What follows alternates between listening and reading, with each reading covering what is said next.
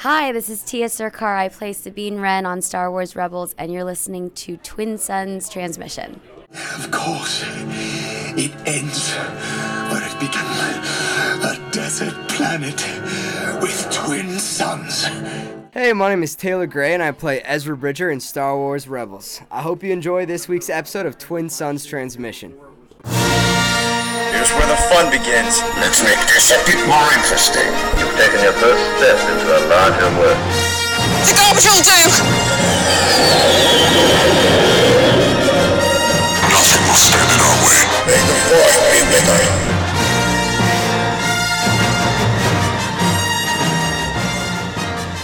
Hello and welcome to the Twin Suns Outpost Book Club podcast, and on this episode we're going to be talking about Thrawn Treason, the third installment in Timothy Zahn's new Thrawn series, and we got a lot of good stuff in this one, a lot more about the Chiss. My name's Eric, I'm your host, and I'm going to be doing this podcast with my co-hosts Amanda. Hi guys. And Jesse. Hello everybody.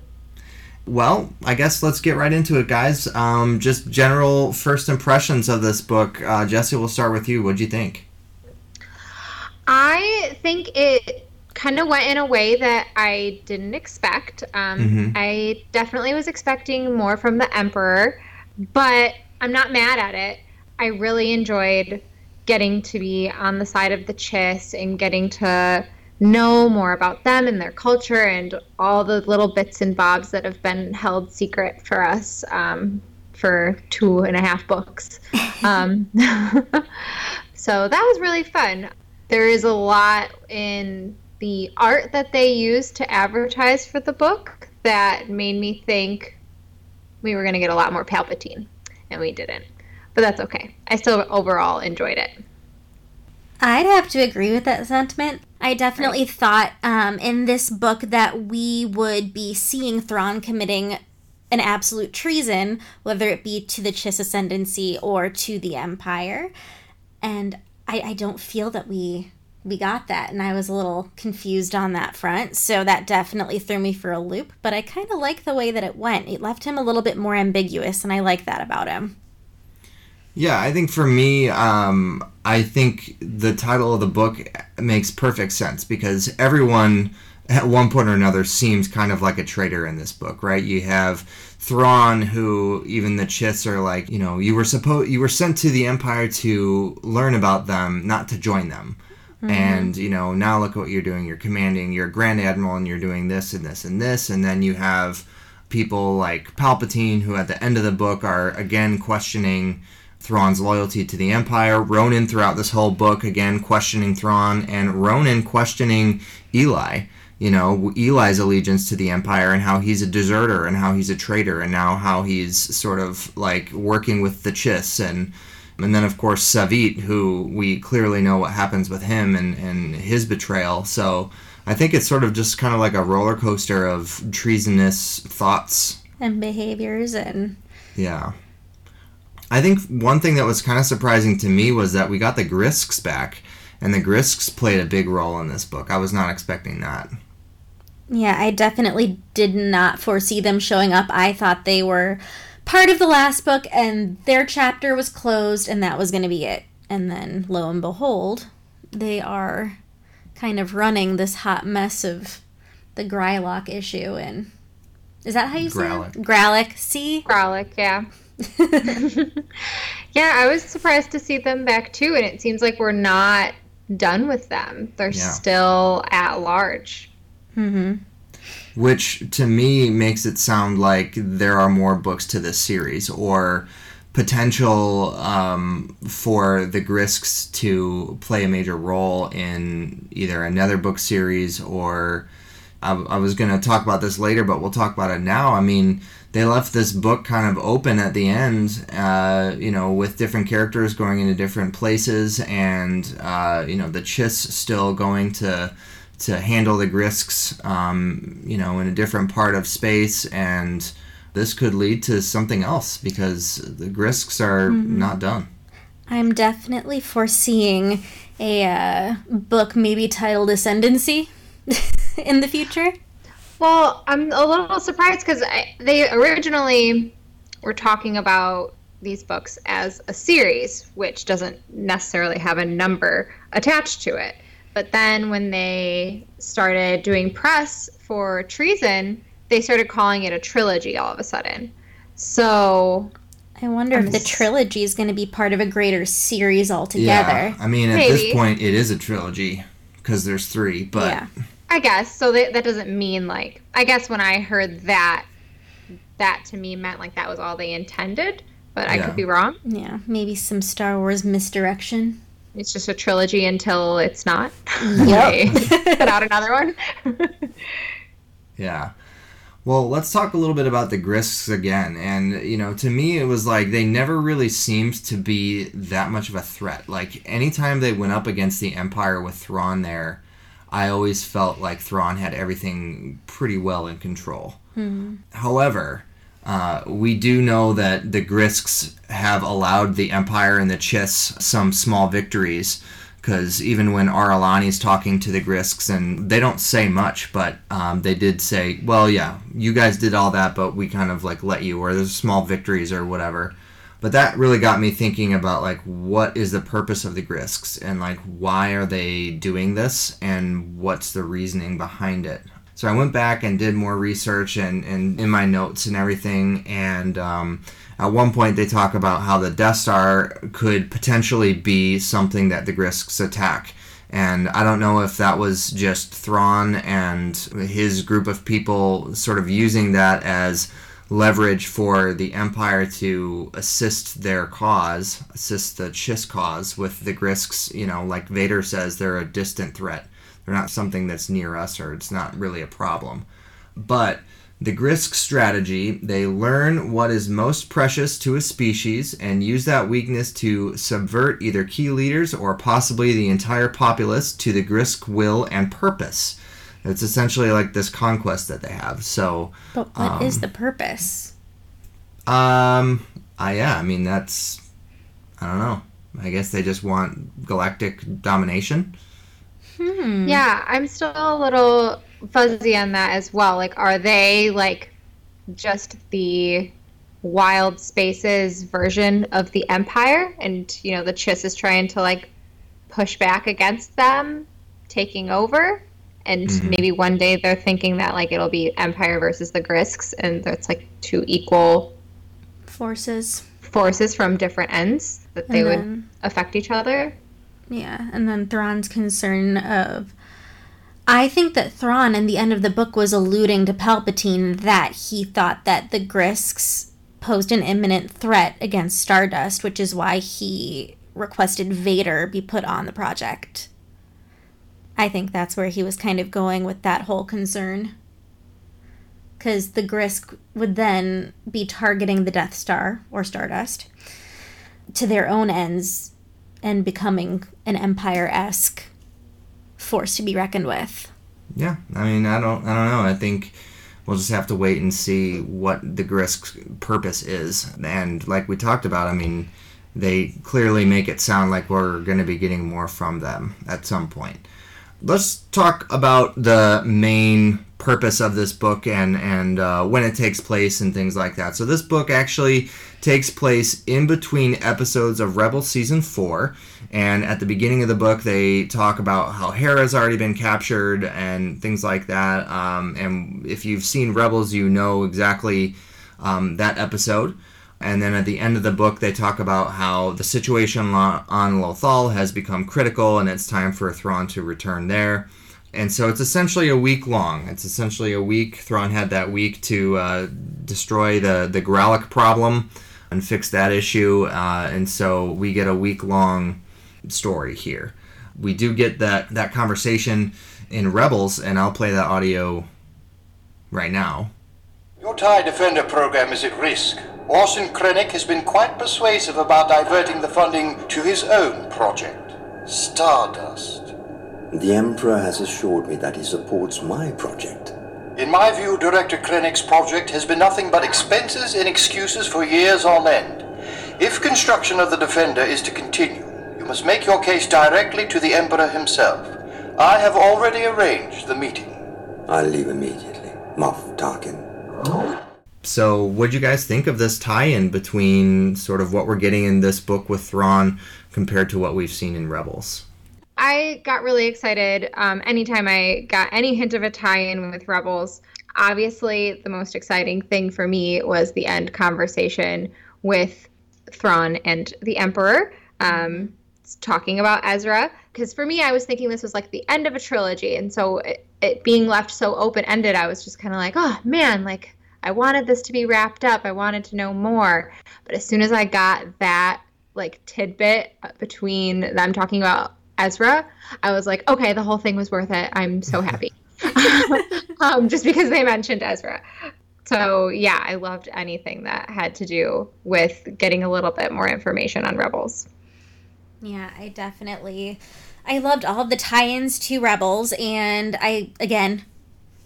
like you were saying, with the ending of the book and the conversation between Thrawn and Palpatine, and him mentioning about things to be built on the Chimera to lure Ezra in, and also now, because we know how or where Thrawn ends up, or not where he ends up, but that he doesn't end up where he was intending to at the end of Rebels. I want to know what that conversation was going to be about between Palpatine and Thrawn. Like, what was Palpatine entirely intending to say? And also, is Palpatine going to move forward with his plans to manipulate the Ascendancy into his pocket? Like, we don't know. He could have had the Ascendancy in his pocket after Rebels was done. Yeah, I mean, there's so many things that went through my head while you were saying all of that. Especially when it comes to exactly where they left off, with Thrawn heading back to Lothal. And just, I was wondering about that chamber. I'm a little bit confused about it. Is the chamber what Palpatine had built, like the temple that they put? Okay. Yeah, the instructions he left on the Chimera, that was to build the temple to get Ezra in to try and either contain or convert him to the Empire's will. I think it's pretty cool how we get not only the references to things that happened in Rebels, but also Rogue One. We're getting closer and closer to Rogue One, so we got Krennic. At one point, Ronan, when he has the freighter, he's like, oh, I'm going to go back to Scarif and see Krennic and everything. And then Deja's on the ship and shows up in the cockpit, and he's like, oh, well, this guy's not supposed to know about Stardust and all the secret plans on Scarif and whatever, so we can't do that. So, the mention of Scarif and Stardust and the secret project and the conflict and tension between Krennic and Tarkin, I think was really cool to see as well. Yeah, I really enjoyed having Krennic for the short amount of time that we got him in this book. And the guy who, I always talk so much about the audiobooks because I love them, but this guy, I'd have to look up his name, who's reading. His voices are just out of this world. Like, I thought I had Krennic, like, in the car with me along with Thrawn. That's awesome. Yeah, it is awesome. But no, I thought that was really interesting, like, to get all that back information and just to really fully start understanding how manipulative Tarkin is. Mm-hmm. Like, we've always known he wants control of the Death Star project, but he's been just slowly manipulating this from the beginning, basically, and just tormenting Krennic for the longest time, which I think is so funny. 100%. I don't think that he ever had any intention of funneling those credits to the TIE Defender project at all. I think that this was just really sticking it to Krennic and ticking him off. He was trying to goad him the whole time. Right, and in that moment in the book where it's just kind of announced, Ronan gives his really bad report on what happened and says basically that Thrawn failed. And I was kind of expecting Thrawn to be like, well, wait a minute, here's why you're wrong. Because that's kind of what he does, right? He explains himself and, like, tells you why he's right. So I was kind of waiting for that. But, like, looking back at it, it kind of makes me feel like Thrawn realized pretty quickly what was going on. He realized, that it was all a manipulation by Tarkin, and he just kind of accepted his fate, that he played into whatever Tarkin needed, and the fact that Tarkin was happy, Thrawn was like, I should be happy, because that's the real guy that, like, matters in all of this. You know what I thought was absolutely hilarious after everything that happened in Rogue One and how incompetent Krennic has been made to look in that entire movie? Hearing Ronan hero worship him was the most nauseatingly hilarious experience of my entire life. I'm like, this guy is a joke. No, stop it. You don't get it.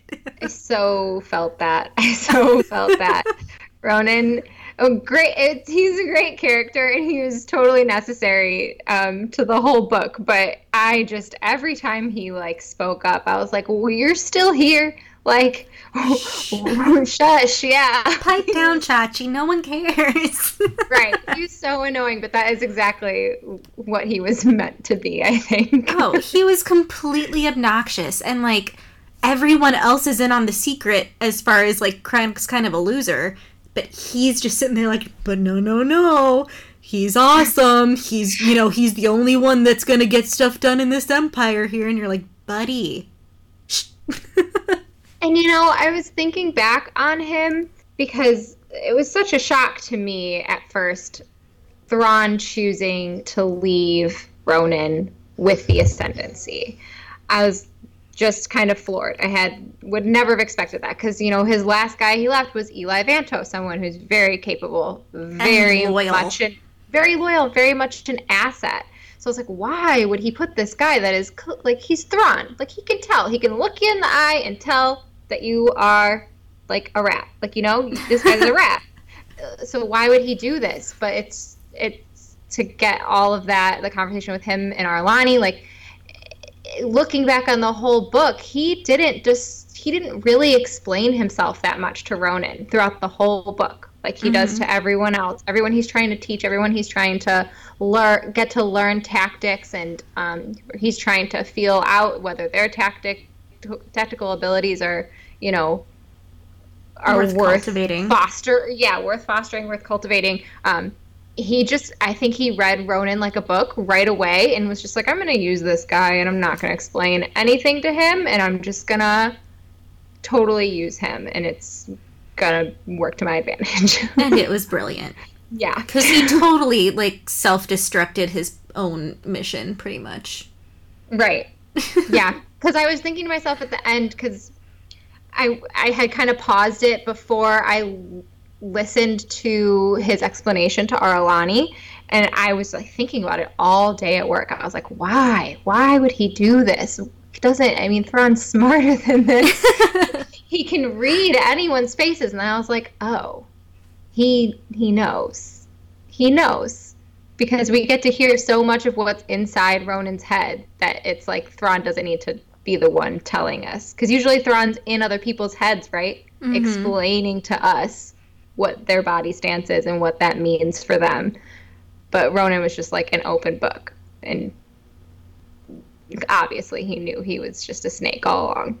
Oh, yeah. And now he's going to use the fact that he's a snake to plant a couple of bombs of his own in the long term. Yeah, I would be so interested to see how that works out and how he just basically gives his own self up. I can't imagine how, I don't know. It's such a weird play. It's such a weird, risky play, but, like, I get it. I think it's pretty funny how Ronan was sort of against Eli for being with the Ascendancy, a former Imperial now with the Ascendancy, and that's exactly what Ronan became. Yeah, and he, like, does it laughing. Like, like he's so judgmental of Eli, and then the second they threaten him with Vader, and he's like, oh, I'll show them, I'll just be a spy. like tail tucked, going over to the new ship, Yeah. Well, let's talk about the Chiss. because one thing that I loved about this book was we got a lot more information on the Chiss. Not only them as a species, but like their technology with their ships and everything. There was one line at one point where I think it was Eli who was getting the Chiss ship ready, and it took like 15 seconds, where if that was an Imperial ship, it would have taken like substantially longer. So the technology seems to be with the Chiss. They also have, in addition to Third Sight, which we got in Alliances, we got information on the Second Sight, which is going to be sort of, more of like an inner information from within, I guess. So what did you guys think of kind of seeing like the Chiss and their abilities and more from the Ascendancy? I am so here for seeing all the new manifestations of the Force in other beings aside from the Jedi. That's got to be one of my favorite things in the Thrawn trilogy right now, is getting those little tidbits, because it makes the Force feel so much more expansive than what we initially get. And I love that it's just like fleshing out this world that we're given. And it's so intriguing because most of them lose their Force sensitivity basically as they age. But it's I kind of think, I don't know how you guys feel, that Vanya, that Vanya, like, if, the Jedi Order was still around, like, she might not have been found by the Jedi Order, but she would be like an actual Force user. Yeah. She's like the rare one that's an actual Force user. I don't know if it has anything to do, with what they're trying to figure out to see if they can keep their Force sensitivity around as they age, or if it's just that she was like the chosen one of her people. She has more midichlorians. I think Vanya might have been my favorite new character of this whole series, or of this whole book, because she, I liked Aralani as well, but Vanya, she provided a lot for the story. That whole Second Sight scene with her and Unhi, like just holding hands or whatever, and just kind of like essentially downloading information from each other, I thought was really cool. And then of course her and Unhi, do their Third Sight navigation, as the book continues on. But I thought there was an interesting dynamic between Vanya and Eli, and even Vanya and Thrawn when they have conversations there, and Vanya is talking to Thrawn and's like, I saw what they did to Unhi, and I want to watch it. I want to watch you destroy them. I think she has a lot of really cool aspects to her character. Yeah, I'm definitely big on Vanya. And I really want there to be another book just so I can see if her and Eli end up being a thing, because I think that they were totally alluding to that like a million times. I'm like, come on, just give me something here. No, I agree. I really loved their sweet little friendship that they had, and I feel like if they do get the time, it could bloom into something more. Yeah, no, they were really cute. They trusted each other a lot, when Eli really had no one else trusting him. She trusted him. She could tell he was a good person. I feel like that has a lot to do with maybe the Force. Maybe she was able to read it in him and just know that he was a good guy. Do you guys think maybe subconsciously Eli feels a connection with her because all this time he's actually been studying her without knowing it? Ooh. Like the other navigators are a lot younger. And so Vanya being closer to Eli's age, I think maybe that has something to do with it. That's true. That could have fostered, like, the chemistry to begin with. Yeah. Hold on, my mind's still blowing up. Give me a second. I'm like, wait a minute. I actually never thought about that, but that definitely could be a possibility.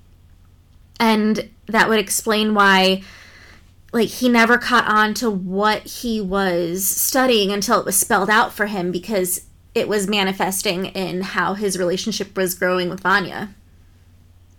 I also wonder if, now that he actually knows what he's looking for, that he'll have like a better chance of actually succeeding.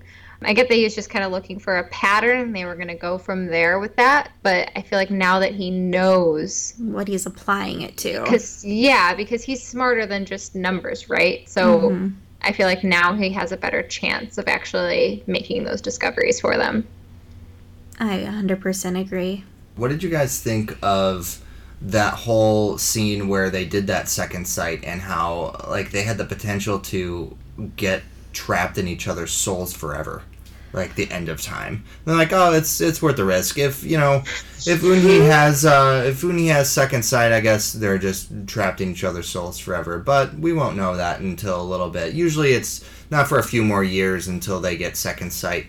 It's like, well, these navigators horrifying. Seem to be pretty important to you guys, and now you're just going to play the risk of them getting trapped in each other's souls for... And not only would it be a huge loss, but it would be awful for them. Like, they'd be in a way worse situation than they were with the Grysk. Right. The fact that they were okay in the end with Eli, agreeing to do like a community suicide with all the navigators just to save them from that pain of being taken from the Grysk. It is surprising that they were willing to put them through just like a different kind of prison. And especially with Vanya, painful. Like she's more precious than any other navigator they have. More little girls will keep being born with the ability, but she is like their gem, their unique, force user. Yeah. It seems like they don't have another person like her. Or maybe it's just very, very rare. I don't know. I don't think that the risk was... It's not a risk I would have taken were I in Ar'alani's shoes. Yeah, it was really interesting, though. I love getting to see these new force powers or how different, different cultures, how different cultures are using the force to their advantage. It's cool. What do you guys think about Thrawn sort of nurturing some of these characters? I know we talked a little bit about it when we were talking about Ronan and how Thrawn doesn't really care about sort of nurturing that seed, if you will. But Pharaoh in this book, I think, really came into her own and, she did that whole mission with Thrawn aboard the Fire Drake while she was on the Chimera, and she was the one in charge. And yeah, she had Thrawn's instructions, but really it was her that kind of won that day. Her and of course Eli being successful as well toward the end of the book with the whole plan with the TIE Defenders. Pharaoh and Eli, they've worked with Thrawn very closely, and I can see that sort of they're the Thrawn 2.0s. Yeah, Pharaoh's definitely someone to be admired, in all of the adversity, and Eli was the same in not getting the promotions that they know that they deserve, and then having, people come up to you and say like, hey, did you know that your teacher, your guy, the guy you look up to, he's the one holding you back. Like to have the like solid foundation of your own self-worth and knowing that you trust your mentor enough to know that that's would not be their purposeful intention to hurt your career. Like it's just, I really admired her resolve and her ability to just kind of push those negative thoughts aside and do her job to the best of her ability. And it worked out for her. It's kind of interesting, though, because at the end of the book, like the last scenes that we get with Pharaoh in it, she's still sort of questioning Thrawn's loyalty again. Is he turning into a Savit? Essentially is what she was wondering. Could this path lead him down the same path that Savit ended up? As far as his ties to the Ascendancy went? Yeah, just sort of like doing his own thing and, aligning with what he feels like is best for the Empire. Because, Savit really just... It's not like he was against the Empire. He just didn't believe in the Stardust program. And he felt like the Empire's funds would be better utilized doing something else. Yeah, but she, at the same time, even though she had her doubts, she believed in him enough and believed in, that relationship enough to not just call out, be like, hey, this guy's doing something, look over here, like he's doing something. Yeah. Somebody come get him.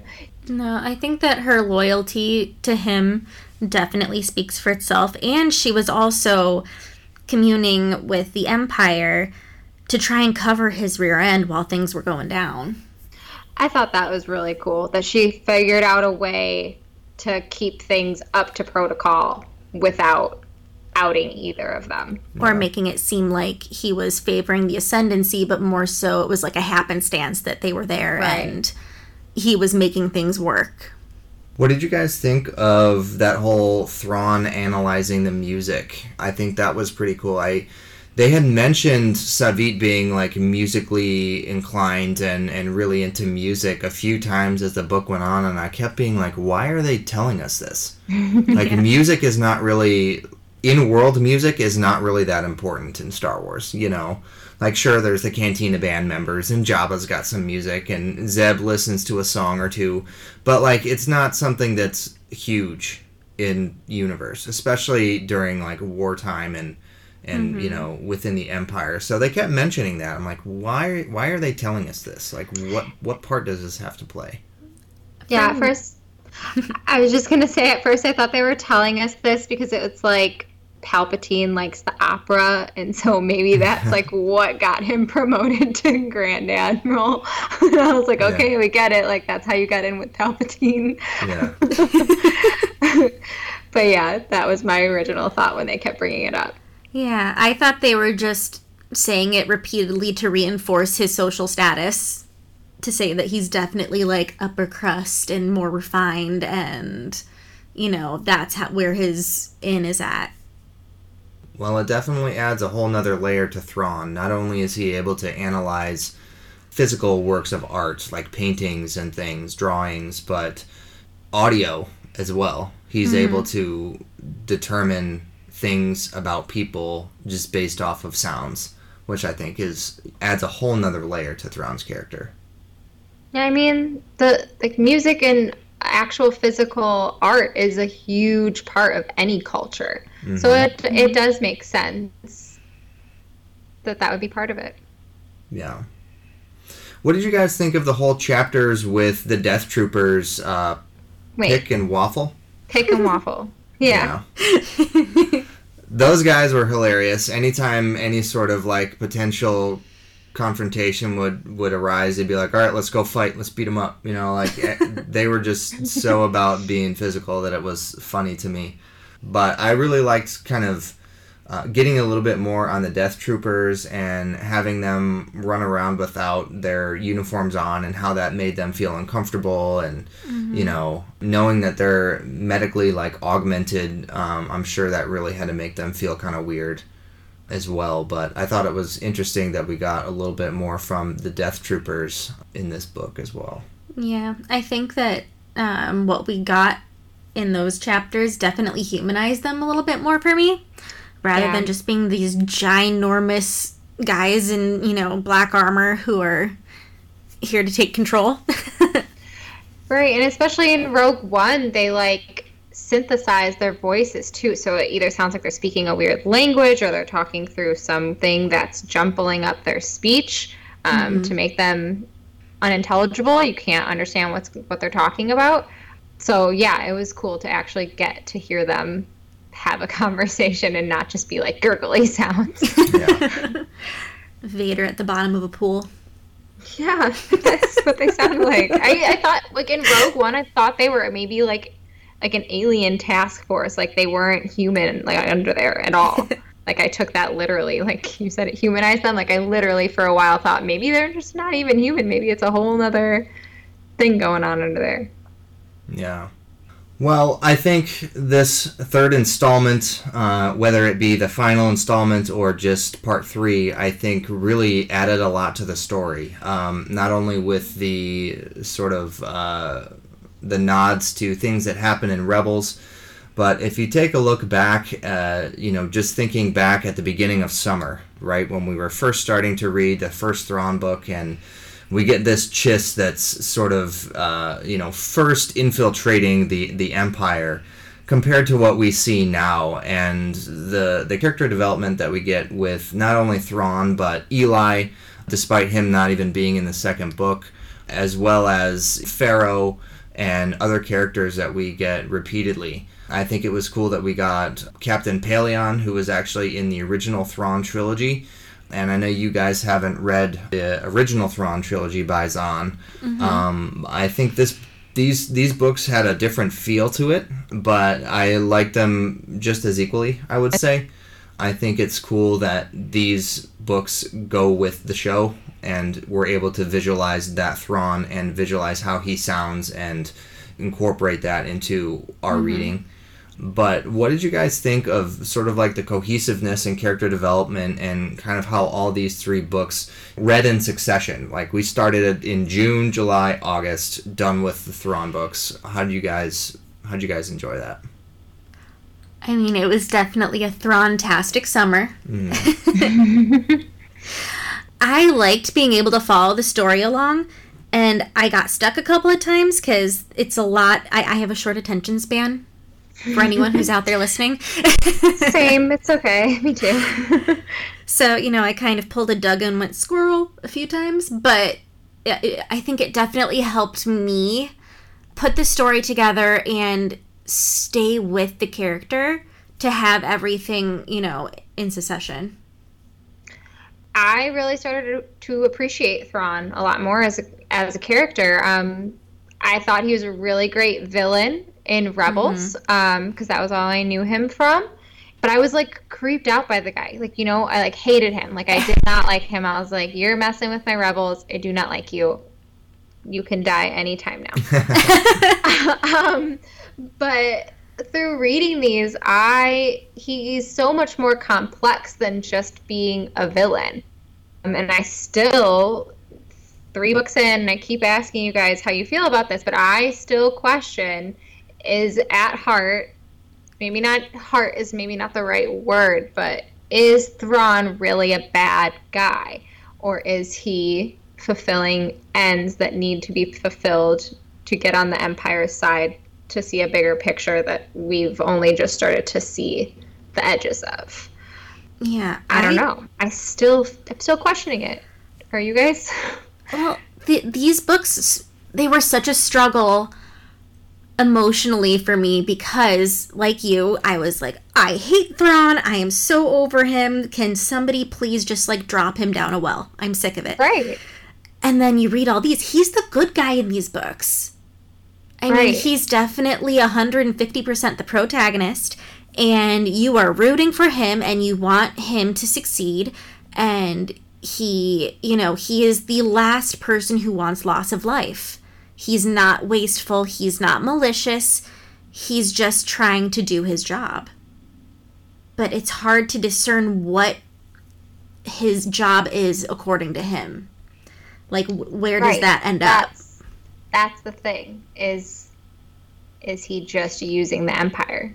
Even though he's loyal to them and he will do everything that they ask him to do to an extent, is there something that we're not seeing that he's going to use them for later on? See, if somebody would ask me, is Eli Vanto a bad guy? He works for the Empire. Is he a bad guy? I would say no. Eli's not a bad guy. Agreed. Thrawn, I think part of what makes Thrawn a bad guy is what we're used to seeing him from, and like I mentioned before, the previous Thrawn trilogy, I still have memories of that trilogy, and so you have this like preconceived idea of what Thrawn is in your brain. And even in the Rebels TV show, like, he seems more of like a bad guy. But now we're getting into his head more and trying to figure out what his true intentions are. And just like with Eli, just because I might be like contradicting something I said on our previous one. I think I said something like, well, you put that uniform on and you serve the Empire, you're a bad guy. But I don't know if that's true. I mean, because like I said with Eli, I don't think that's the case. But with Thrawn, he's got so many complex aspects to his brain and where his ultimate loyalty lies. Because no matter what, Thrawn's lying somewhere. He tells the Chiss his ultimate goal is to do whatever he can for his people. He tells Palpatine no matter what, he's going to do whatever he can to save the Empire and to help the Empire. Well, at some point, that can't be both, you know? So I think deep down, Thrawn's loyalty does lie with the Chiss and not the Empire. And if that's the case, you know, I would say Thrawn isn't the villain that we think he is. But I think Thrawn is smarter than that, and I think he knows what the Empire is. I think he knows that the Empire is too lawful, you know. I think they get to a point where there's no freedom for anyone, and I think Thrawn understands what the Empire is. Well, even in the last book, we had Thrawn stating that, you know, he doesn't assume that the Emperor himself is going to be around forever, and what he is fighting against is chaos. He does not want chaos. He likes the order of the Empire. He likes the structure, and he wants to, you know, help build a more structured universe. Yeah, I get the feeling, especially the more we get on him and the Ascendancy, and I get the feeling that he doesn't agree completely with the Ascendancy either, because he was supposed to, we find out in this book, he was supposed to be back already. He was supposed to be back on their side. He was supposed to be done with his mission, and he chose to stay. So I feel like he, in his head, has something up beyond even what the Ascendancy's goals are. And I almost feel like, I don't know if this is giving him too much power, like it's almost elevating him to like a godlike state, which I know is not the case. But like, does he have a bigger, better idea for what the galaxy could be? And then he wants to either combine, you know, the ideas of the Empire with the Chiss and, you know, rid of the bad and just mesh the good. Yeah. Something like that, maybe. I don't know. I don't see him wanting to be the all-ruling power, though. I don't see him wanting to fill that dictator role, because something that he reiterates over and over is that he is a warrior. Mm-hmm. And he is very firm in that set of values, and he requires results. So, I don't know. There's definitely a lot to think about and ponder related to Thrawn. I would say almost more so than any other character, maybe not Palpatine, especially with him showing up in 9 potentially. You know, there's a lot to contemplate with that. But Thrawn is a complex part of Star Wars, and I think that's what's great, is that people have so many ideas and so many potential things could happen, especially since what happens in Rebels is up in the air. Like, we don't know anything about where Thrawn is right now or what's going on with his character. So I hope, whether it's in another book or, you know, either another animated series. I mean, Resistance Season 2 is the final season, so maybe Lucasfilm is cooking up something else for us. I'm not sure, but definitely a lot of potential for that. I don't know.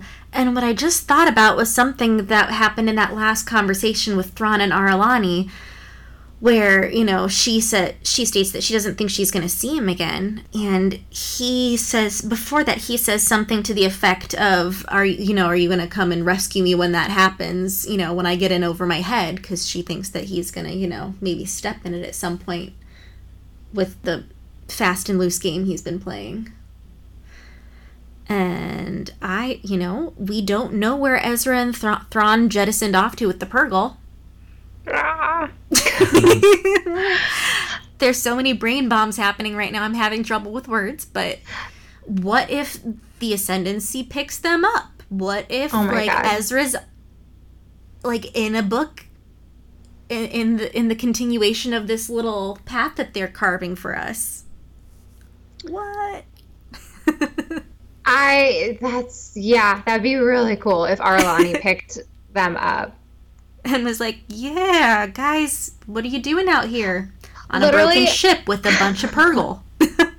Right. I rewatched the last episode of Rebels to prepare for this, to refresh my brain. And I was just thinking, as the Purgles like take them away into hyperspace, I was like, what if like Arlani's got like a gravity well generator and she's just like stopping them right back to where she is and being like, all right, let's go. Oh my gosh. But I also, like, weird sidebar, I don't know if this like kind of got disproved in our earlier conversation, but my original thought when in the very end of the book, when Palpatine was telling Thrawn to construct a chamber and get Ezra Bridger into the chamber, before I rewatched the episode and was like, oh, he was probably talking about this temple portion that they put in the Chimera. But my first thought that I had was that the bridge of the Chimera had somehow been reinforced, and Thrawn's like goal all along was to get Ezra there, where we see them end up. You know, right before they go into hyperspace. Yeah. Ezra's holding Thrawn there with the Purgles. That was my original thought. And I even like went back and I tried to think about like the wording, like construct a chamber. Then they get to it in Rebels and they're like, and then Palpatine says, I brought this temple here, you know, piece by piece. I mean, Palpatine's a liar and a manipulator. Oh, yeah. So I don't know if his exact wording really matters. But I was just kind of questioning a little bit if that is really which of the two things, like, is it the thing that I made up in my head? Did I make it up in my head that it was that it was the bridge and that was where they were meant to end up all along in Palpatine and Thrawn's grand plan? Or was he talking about that temple?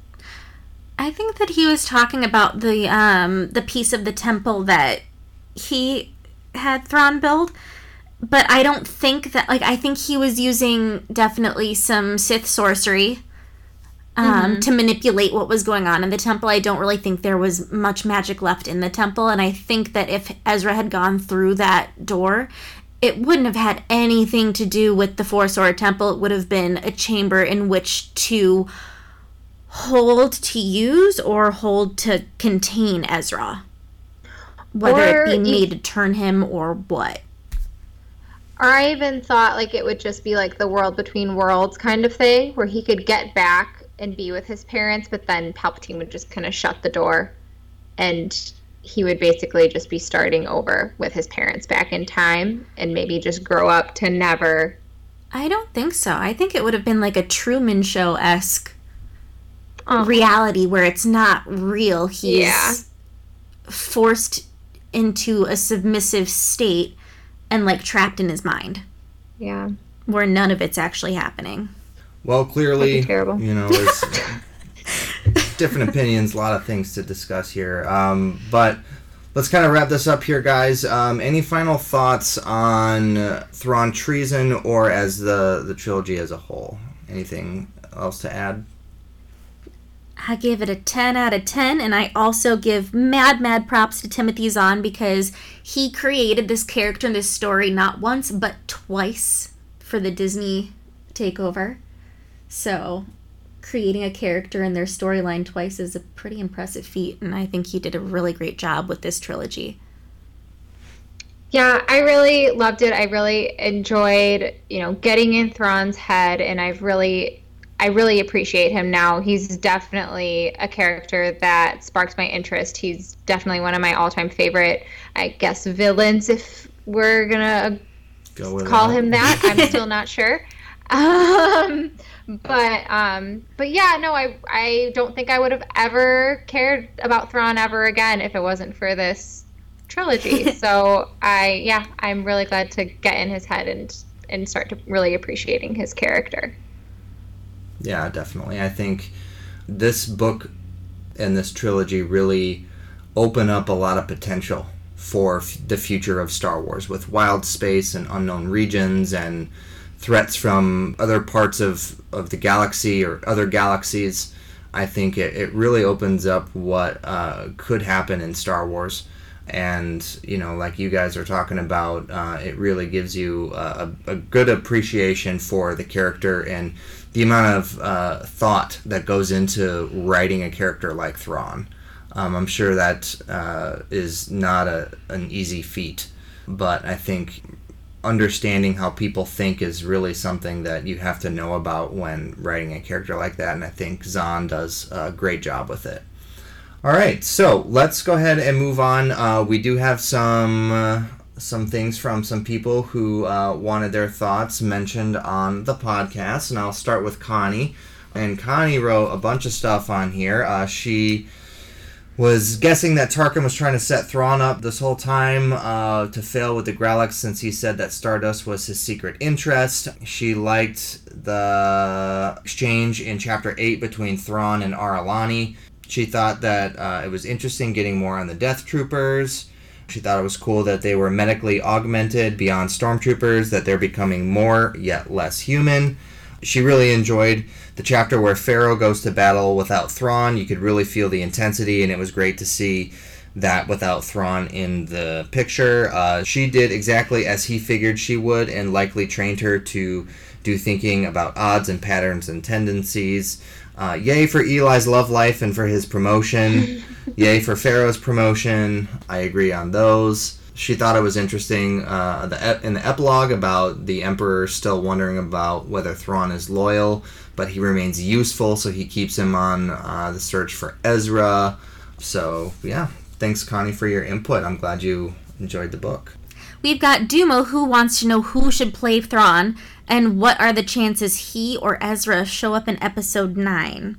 And his choices for a live-action Thrawn would be either Matt Smith or Michael Fassbender, who played Magneto in a couple of the X-Men That'd be films. Interesting. Yeah. I think that would actually be a really great choice. He's got that super smooth demeanor, and I think he could pull off a very strong Thrawn. Yeah.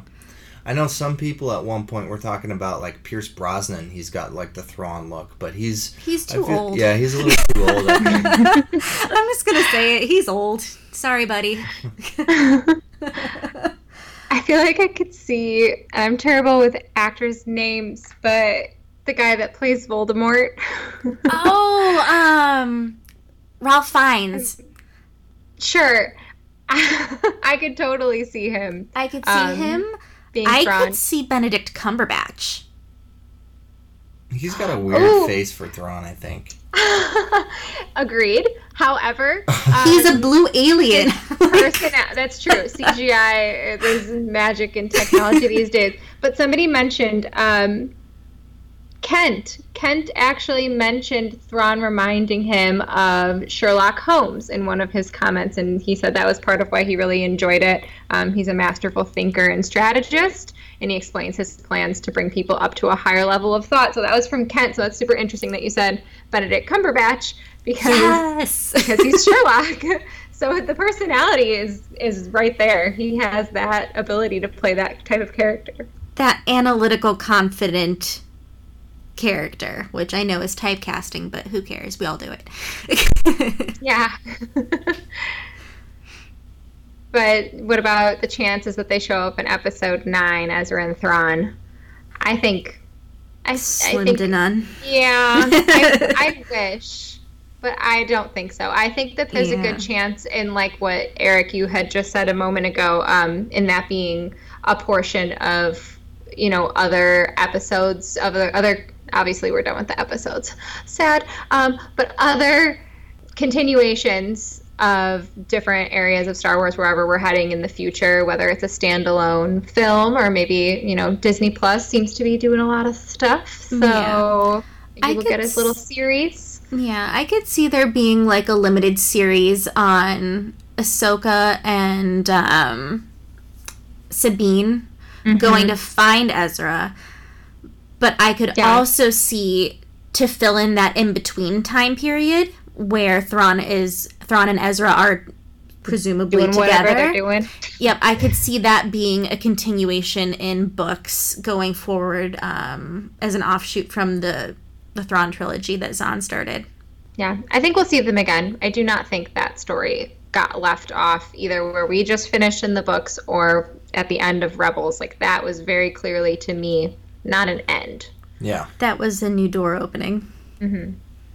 From Patricia, I thought it was interesting that she has actually never seen Rebels before. So this was her first impression of Thrawn, which is interesting. And she said that her interest was Thrawn exploring all of the Star Wars worlds, looking at both sides. I stand on my original impression of someone you hate to like when it comes to Thrawn. She said that she respects his commitment to his people and his job and ethics and tactics in doing so. This book is worth a read, as the ending was not anticipated, but in a good way. And she's excited now to go back and see where it all started with Rebels. Yay, I'm excited that she's gonna go watch Rebels. That show is such a joy. It is. It's truly, I just rewatched like only the parts that had to do with Ezra and Thrawn. I kind of fast forwarded through everything else, and I was in tears already, like just with just those little tidbits, because it's just so beautiful. And we've also got some input from Samantha. They were both written by Timothy Zahn, so Thrawn is the same character throughout both books. These trilogies were written much more from his viewpoint than the original trilogy, so I could admire his genius in the old trilogy, but very much thought of him as evil, whereas in the new trilogy you feel more like he's a good guy, and the rebels are bad just because you're reading more from their point of view. It's everything that I feel. Yup. All right, well... Thank you to everyone who submitted your thoughts on the book and participated in our discussion questions every week. And we are getting discussion questions out at least a couple every week for our chapters for that week. So make sure to continue to look at that and go back and answer any of them. If you're still reading the book, I'm going to answer some of the discussion questions I haven't gotten to probably within the next day. But that'll bring us to September, which I know some people have already started our book for this month. But Amanda, what are we reading? We are reading Galaxy's Edge Black Spire by Delilah Dawson. And I am so excited to get started on this book. Yeah. I was just out at Galaxy's Edge, so I have sort of like this mental image of Black Spire Outpost and Vi Moradi kind of walking around avoiding stormtroopers and things like that. So after just having returned from Batuu, this is something that I'm extremely excited to learn more about and to see how the book incorporates aspects of the park. I have a question for you. There is a beautiful picture that Amanda posted of the Barnes & Noble exclusive, and there's this beautiful poster of Batuu. Have you looked at that picture, Eric, and is it a map of the Disney park? Yes. So it is. It is something that is slightly. I mean, it's a map, so it's not going to be like completely accurate, but like yeah, it is. It is the park. So like the cantina is not far from like the spaceport area where the Falcon's at. The droid depot is kind of there. Yeah. It's relatively similar, yes. That's awesome. Savvy's workshop is right by Doc Ondar's. I can't, this picture's blurry. It's hard for me to read what that is. Yeah. I mean, it's a really, really gorgeously done map and piece of artwork by Jeff Carlisle. And he got to work with Imagineers in developing a lot of the map, and he got to come up with some of those really cool little tidbits that you get to see on that exclusive mini poster. So I thought that was such a cool piece of Star Wars Easter egg that they give us. But to answer your question, Jesse, yeah, it is pretty similar to the way that the park is laid out. So cool. Yeah. All right. Well, we definitely would enjoy your guys' participation in the book club for the month of September. So, like Amanda said, we are doing Star Wars Galaxy's Edge Black Spire, and we, I believe, are going to be doing our discussion questions on Sundays, right? Yes. Sundays? Yep. Sundays are the day, guys. This month. So we'll get at least a couple discussion questions out every week, and Amanda also has the reading schedule that's been posted as well. So we'd love to have you guys participate with us and invite your friends as well. And if you want to join Jesse, where can people join the book club at?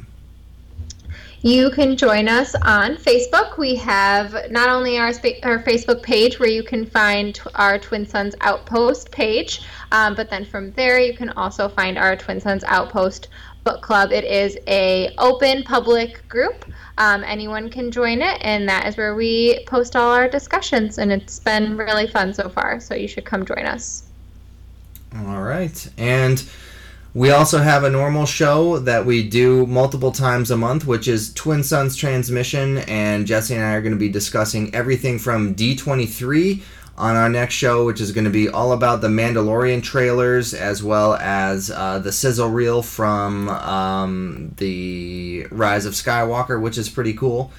So we got a lot of content to discuss. Lucasfilm confirmed Obi-Wan Kenobi, Ewan McGregor as Kenobi, so I think that's going to be a lot of fun to talk about, Jesse. So stay tuned for that to be released within the next week or two. Thank you so much for listening to this episode of the Twin Sons Outpost Book Club podcast. We'll see you next month where we discuss Galaxy's Edge Blackspire. May the Force be with you. Hi, this is Vanessa Marshall, Harrison Dula from Star Wars Rebels. You've been listening to Twin Sons Transmission, an exciting show where sand gets everywhere. Thank you for listening to this presentation of the Twin Sons Podcast Network. May the Force be with you, always.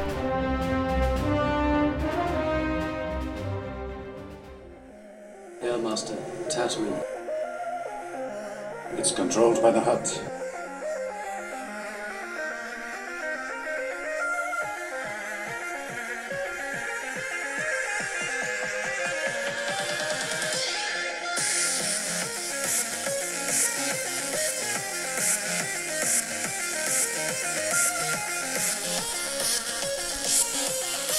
I'll meet you at the rendezvous point on Tatooine.